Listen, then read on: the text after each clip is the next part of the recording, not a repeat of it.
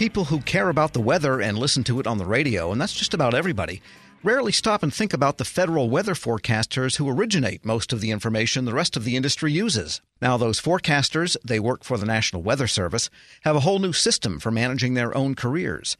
No more PhDs classified as interns. Joining me with details, Kevin Cooley, Director of the Office of Planning and Programming for Service Delivery at the National Weather Service. Mr. Cooley, good to have you on. Good morning. It's great to be here, Tom. Tell us about the new personnel system for handling your forecasters. Well, it's a new career progression for meteorologists. The series is the same, but the way that we manage the progression of movement from different grades in that series is being improved. The term for it is a career progression or a career ladder. And what was the old system and how has it changed under the new system? This is a really great thing for the forecasters and meteorologists in the National Weather Service. Before the new career ladder, the way that a meteorologist would be promoted to the next grade was intersected with the filling of vacancies. So a forecaster to move from a GS5 level to a GS7 level would need to compete for a vacancy at the GS7 level. And there would be job announcements, and there's a recruitment process. And it consumed a lot of time on part of the meteorologist and the staffs in the forecast office.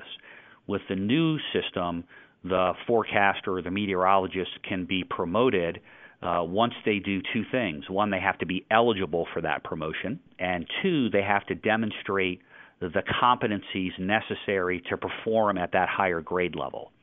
So in both cases, the competency issue was paramount, but with a career ladder, they don't necessarily have to go through sitting for a vacancy in a recruitment action, and it makes it a lot more effective for the forecaster themselves as well as the management team and the government.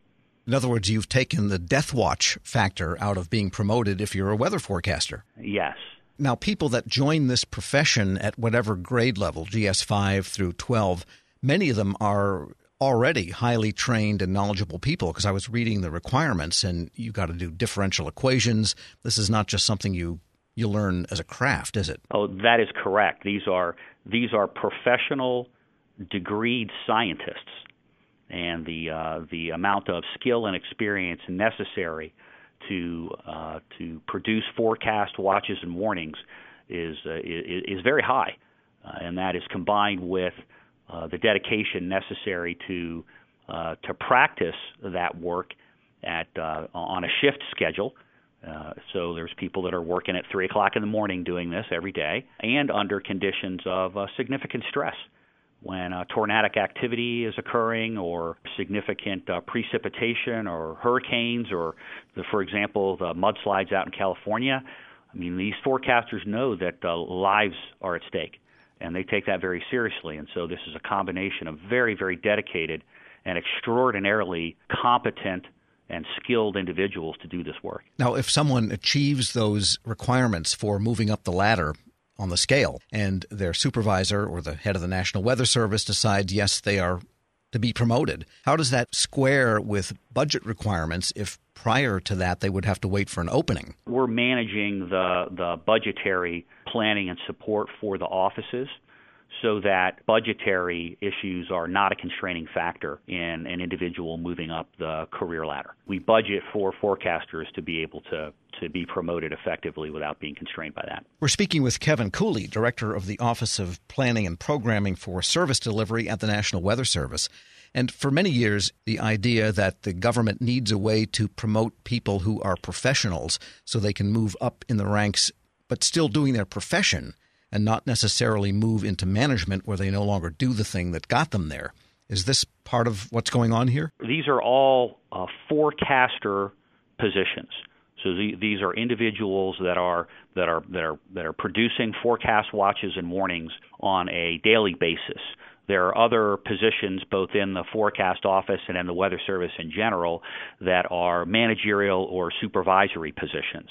The positions we're talking about here this morning are forecasters, and that's the center and primary function that they are accomplishing when they're in these positions. It makes it easier for the forecaster to progress as they demonstrate the competencies and establish their eligibility. And it makes it more clear to the forecaster what competencies are necessary to progress. But in both instances, the forecaster had the option or opportunity to progress without necessarily having to stop forecasting and enter a management or supervisory role. So that's to say you did take the vacancy aspect, and now they can just concentrate on the job itself to move up. That is correct. They no longer have to, for example, compete for a vacancy that might be in an office that's in another geographic location that they may not want to work in.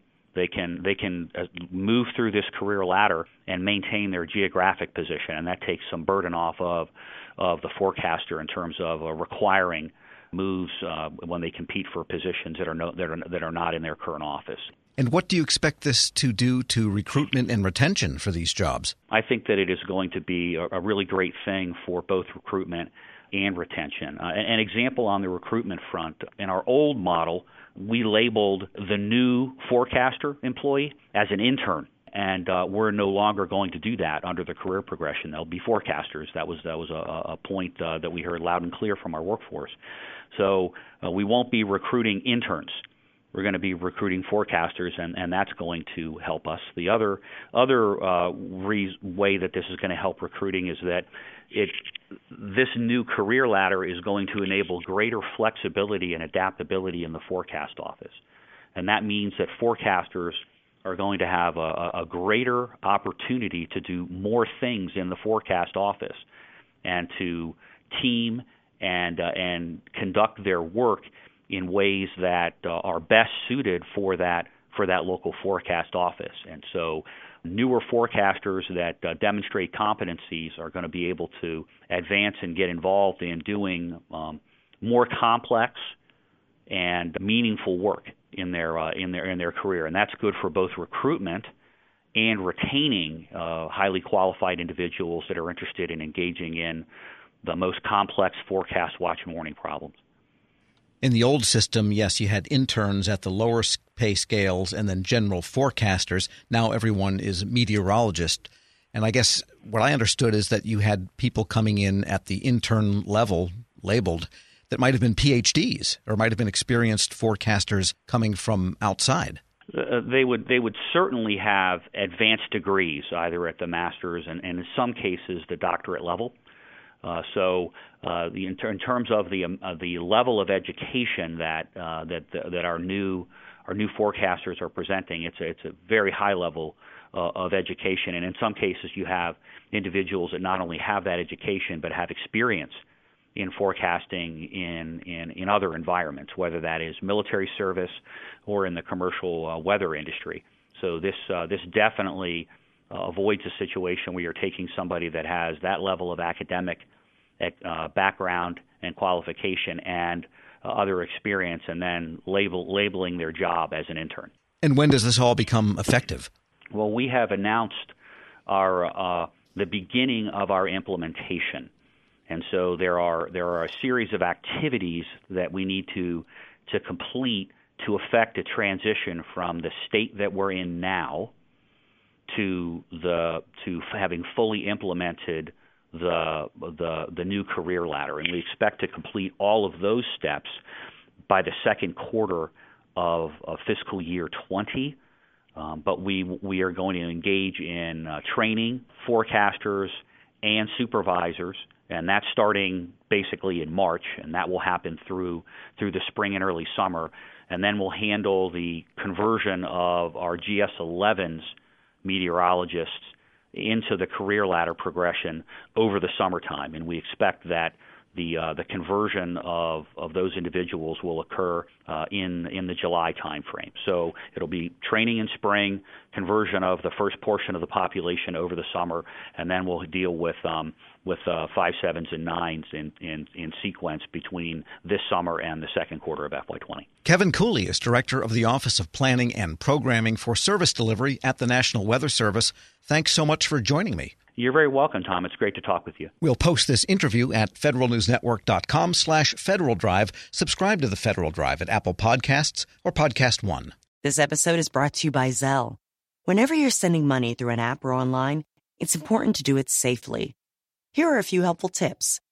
First, always make sure you know and trust the person you are sending money to. Second, confirm you have entered their contact details correctly. And finally, if you don't trust the person or your recipient is rushing you to send money right away, think twice before sending money through an app or online. When you think about something that brings out the best in us, it usually involves helping someone else. By donating plasma at a Grifols Center, you can help save millions of lives and show your good side to the world. You'll join thousands of people who donate safely each week, so patients get the plasma-derived medicines they rely on. And you'll be rewarded up to $1,000 your first month. Learn more at grifolsplasma.com.